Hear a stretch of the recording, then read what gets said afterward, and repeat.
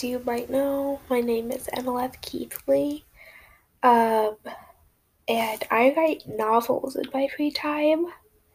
And so I thought, what's a good way to make it accessible to everyone?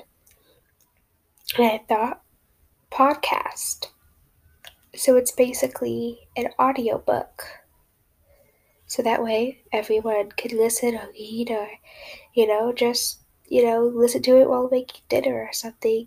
Um, every season will be a new different book, and every episode will be a new chapter.